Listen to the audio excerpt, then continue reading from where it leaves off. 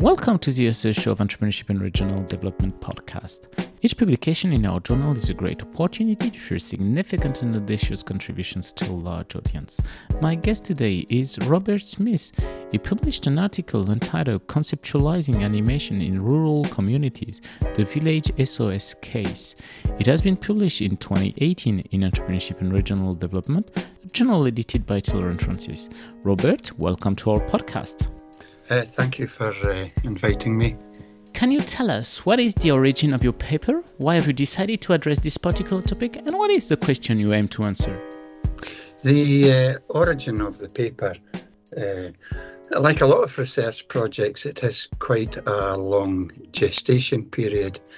As a doctoral student and as an early career researcher and moving towards my professorship, I've always been fascinated with the concept of the cult of the entrepreneur and the heroic entrepreneur. And it occurred to me through my reading, but also from my experiences as a community constable when visiting businesses. If you asked for the owner, you would get the husband. If you asked for the boss, you would get the wife.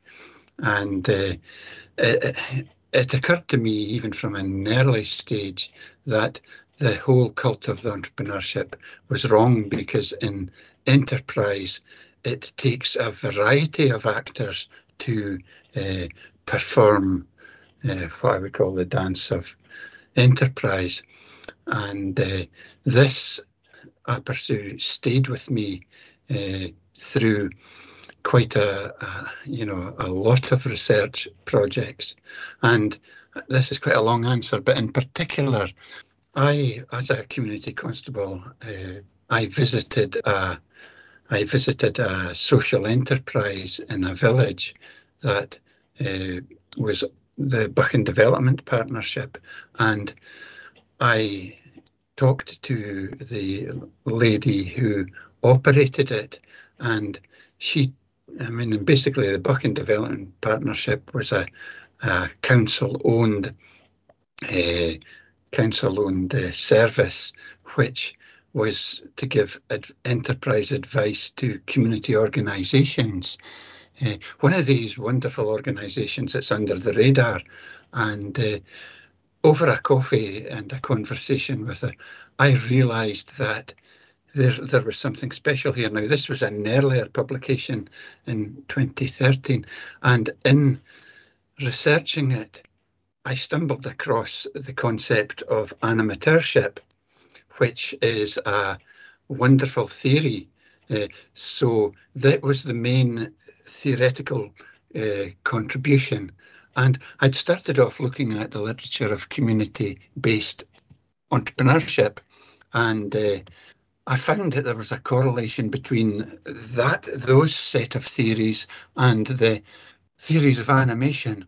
And animateurship or animating is a theory that is very, very big on the continent, Poland and France and Italy.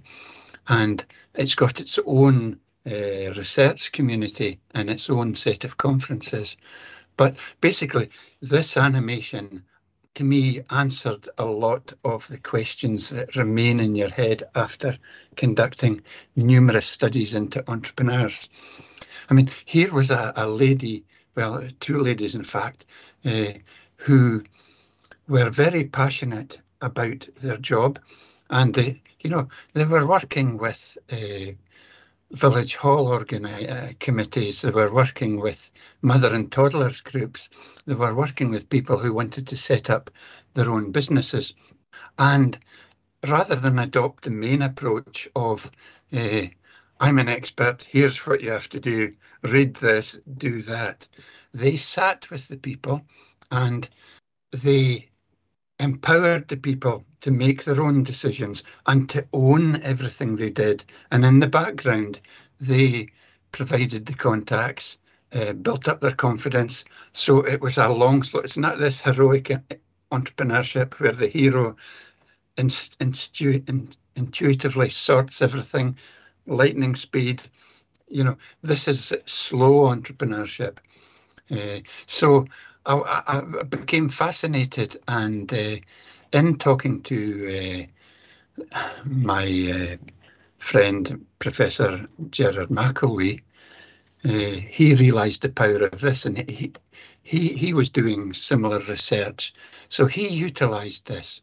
So in 2016 was set out to do a study into it, which became the paper that was published. And so that's why this has been a long, slow, passionate introduction into the paper. What are the main contribution of this paper? I think the main contributions are that there is more to enterprise than entrepreneurship and the heroic entrepreneur. I mean, a whole background, a whole backcast of characters. You have the entrepreneur's wife, or not to be sexist, the entrepreneur's spouse, partner, in the case of female entrepreneurs. You have family, you have children who all family business. Every context is different, but everybody is working towards an enterprising future. And I think the contribution of this is that by aligning entrepreneurship with animateurship, it allows a place within both the research and the actual lived entrepreneurial experience of the people. And it allows the community a part in this exciting adventure. It's entrepreneurship, but it's another facet of it. So I think that's the main contribution, in that it moves us away from focusing on the heroism of the entrepreneur. Yes, entrepreneurship is heroic, but it's entrepreneurship and enterprise are interlinked, and there is room for more than one overarching theory. There are more detailed findings and in the paper, but that's my main takeaway point, is that animateurship allows everyone a place. Because, again, I mean, when Gerard and I did this research with Peter Somerville, we've conducted a similar thing, a similar fallacy, in that we've made the animateur the hero. But what about the animated? What about the actual people in the villages, in the communities, in the social enterprises, who were empowered to realise their own dreams? And the power of animateurship, to go back to the Buchan Development case, in that small area of Aberdeenshire, the Buchan Development Partnership initiated about 17 social enterprises over a 3-4 year period. I mean, that's quite a phenomenal thing. And the respondents for this Village SOS, their stories are all equally empowering. So I just think it's the excitement it generates. And I think animateurship generates more of a shared excitement, a shared passion, than traditional focus on the cult of the entrepreneur does. What was for you the main theoretical or maybe methodological challenge or challenges in addressing such a question? I think the main one was that both Gerard and I and our colleague Peter Somerville, we had looked at this, and we were convinced that animateurship was something special, and that it was an up-and-coming theory in the entrepreneurship research literature. But the biggest challenge for us was not to bias the research, So when Gerard had the opportunity to conduct the research, he started off the research. He had a list of people and organisations that were part of the Village SOS scheme, and so we decided that we would draft our questions. But it's not like a grounded, I suppose it was like a semi-grounded theory approach in that we weren't going to mention anything about animateurship, that we were going to ask our questions, we were going to conduct our interviews and try to read animateurship out of the responses. So they were very exciting interviews to conduct because we had our cues, but we conducted the interviews until at the end of the interview we introduced to the respondents the concept of animation. And in all the cases that we did, the respondents enthusiastically picked up on this, and they realised when animation was explained to them that yes, that was what they did. So it came, that was the biggest challenge, not letting the cat out of the bag, because you can be very directive sometimes as an academic with a theory when you're time constrained, you're doing all these things, you're juggling many balls in the air, and sometimes I think we can influence the responses we get. But in these things, it was really, really encouraging to get the response that we got from the respondents. And I think another methodological concern was that we didn't over-egg the pudding. You end up with, in our case, it was we chose five of the cases to highlight in the paper, and when you're passionate about a theory like we were careful not to read too much out of the answers and the responses. And that's where our colleague Peter Somerville came in.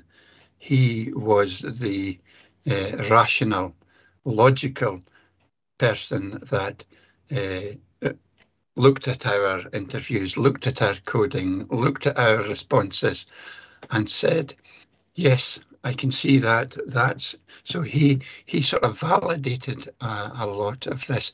He wasn't involved in the collection of the data like Gerard and myself was. So I learned an awful lot from conducting this research.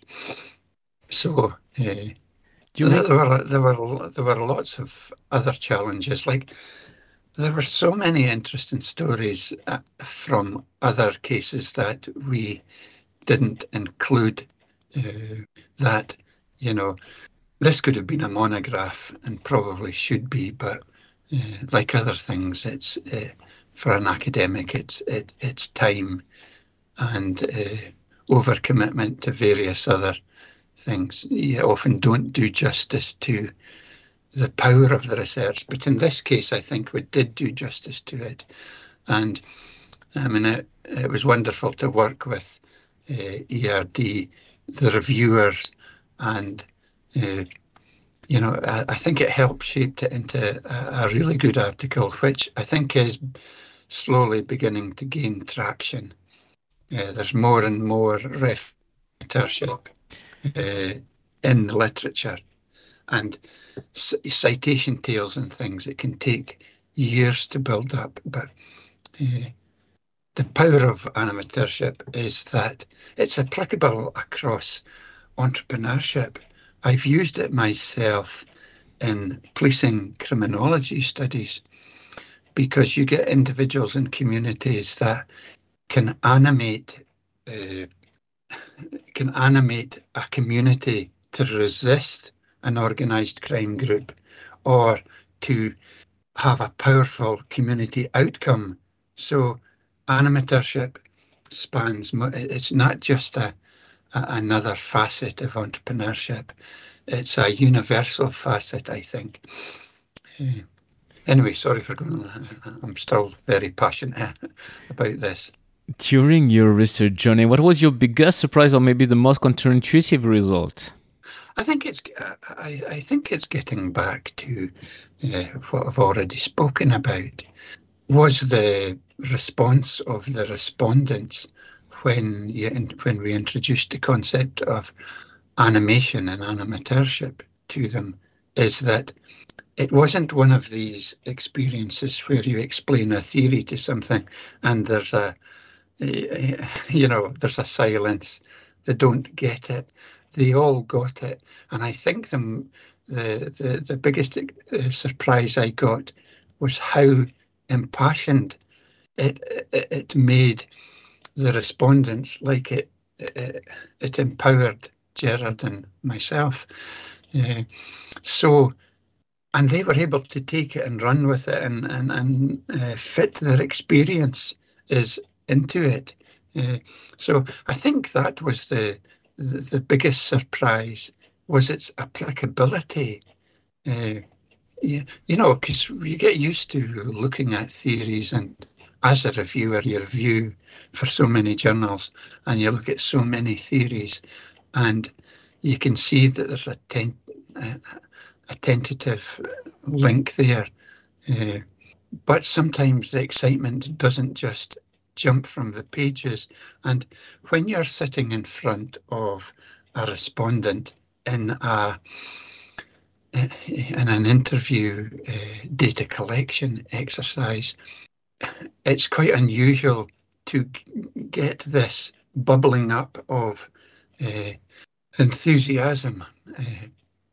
So I think the respondents would have looked at this theory, and although we haven't done follow-up theory, we should perhaps do follow-up to see if their awareness of animatorship and their animating practices has influenced the way they've conducted their enterprises or their businesses since then. So I think that was the biggest surprise about it all, was the applicability of the theory.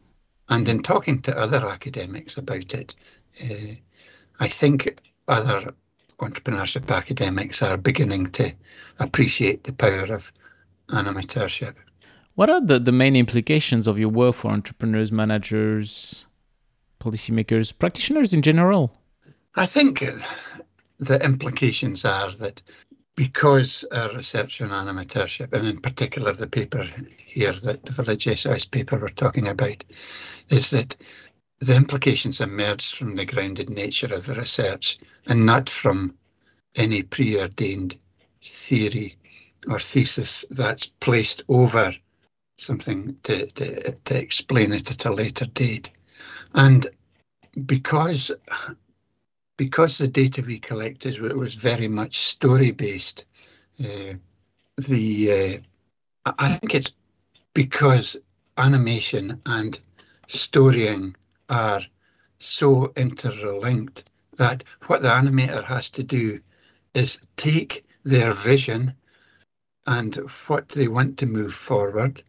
I mean, whether it's to plant a community orchard, whether it's to gather a group of people to clear a garden or a building to institute something, when you're working on that at a low budget, it takes a very special set of skills to animate others to give up their time, give up their weekends to work towards a collective community aim, often with no direct payment. So I think the power of this is that from the perspective of policymakers and politicians and things is that this is a very powerful force to unleash on a community. It doesn't cost lots of money, but it does need to be handled correctly, because it's easy to identify an entrepreneur in a community, but identifying the correct animateur. Like one of my respondents that I personally interviewed for this research was from a community education background, a council community education background, and she was viewed as an outsider, although she lived in the village, and she was only able to achieve her work for the Village SOS scheme by socialising in the community, going to the mother and toddler groups, going to the pub, going to community meetings, volunteering and ingratiating herself as a local into the community. And through this, she was able to identify that people, not just with the titular power to animate, it's just because you're head of a committee doesn't mean you're the one in the community with the power. It might be the quiet one that sits at the end of the table that hardly speaks, but everybody listens to. So this respondent was able to identify the people who had the power to story and empower the community and the villagers to come together to further everybody's aims. And I think this is one of the things that is of interest in policy making. Animateurship is difficult to label because you have to do a bit of prior research to establish who the true animators are, who the true village heroes are. And I'm using the term village heroes because the paper and this research came out of the Village SOS and previous other studies that Gerard and myself had carried out. So I think that animateurship requires an extraordinary amount of effort, and it doesn't always work. And I think that the fact that the respondents were all practicing it but weren't aware of it shows the true power of it. I mean, they hadn't consciously made a decision to adopt animation as a methodology. So in what I would say to policymakers, you can't label this as let's have an animation project and you tell them that they're involved in an animation project and you throw money at it. This is I think, a deeply sociological and a deeply psychological aspect of human nature. And you sometimes can't get this from reading a research paper such as this one.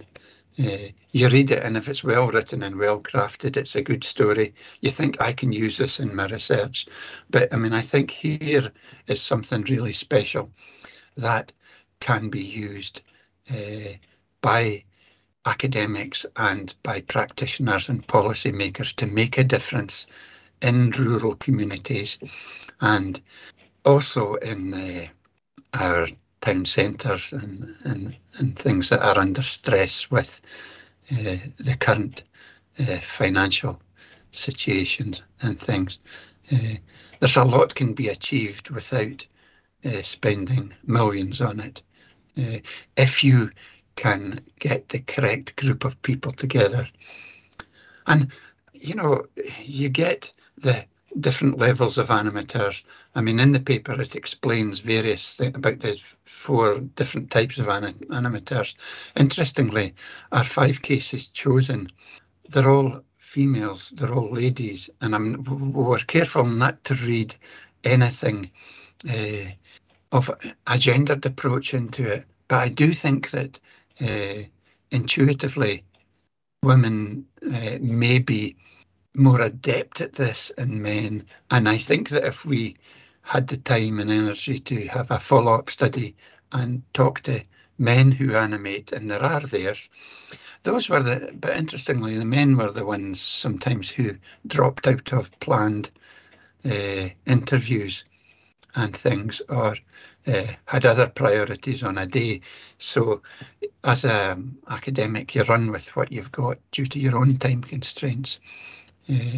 But, you know, I think that, so you've got your 4 levels of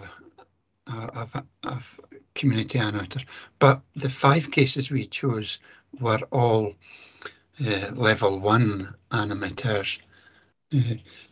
But you need a variety of people, you know, and if entrepreneurship is taking between, and the hero takes ideas and takes resources, and through bricolage and different processes achieves a result in a business, primarily business or social enterprise context, that's an easy thing to follow. But for animatorship to work, you have to have someone who's driving it and who has the set of skills not to be dictatorial.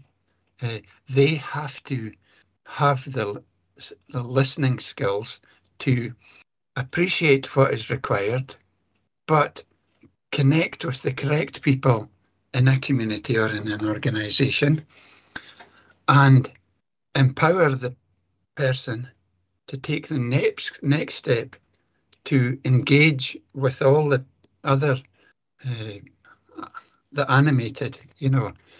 We haven't really touched on the animated. So you get these 3, sometimes 4 different layers of people involved in animation. And I think that's its power, because if people in a community are empowered to spend several weekends involved in a project, they own that experience and they use it. It's just like in community policing. A big problem in communities is empowering the youth to respect property, to respect the community, to respect their elders. If you come along and say, here's a youth shelter for you, go and use it, they won't use it.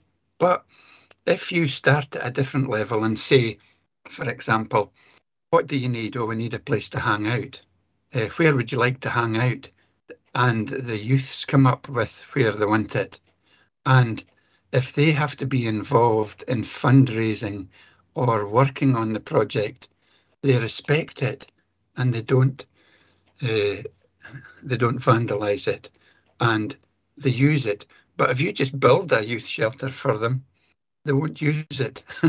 And this is why animation is powerful, because you're locking into something that they need, not something that you're trying to sell them. And animators at the various levels they're involved achieve things. So, and it all fits in with Alistair Anderson's theory of entrepreneurship. Thanks a lot, Robert, for participating to our show and presenting your paper entitled Conceptualizing Animation in Rural Communities, the Village SOS Case. All our podcasts are available on entrepreneurship-erd.com and on the main podcast platforms. Okay, thank you very much.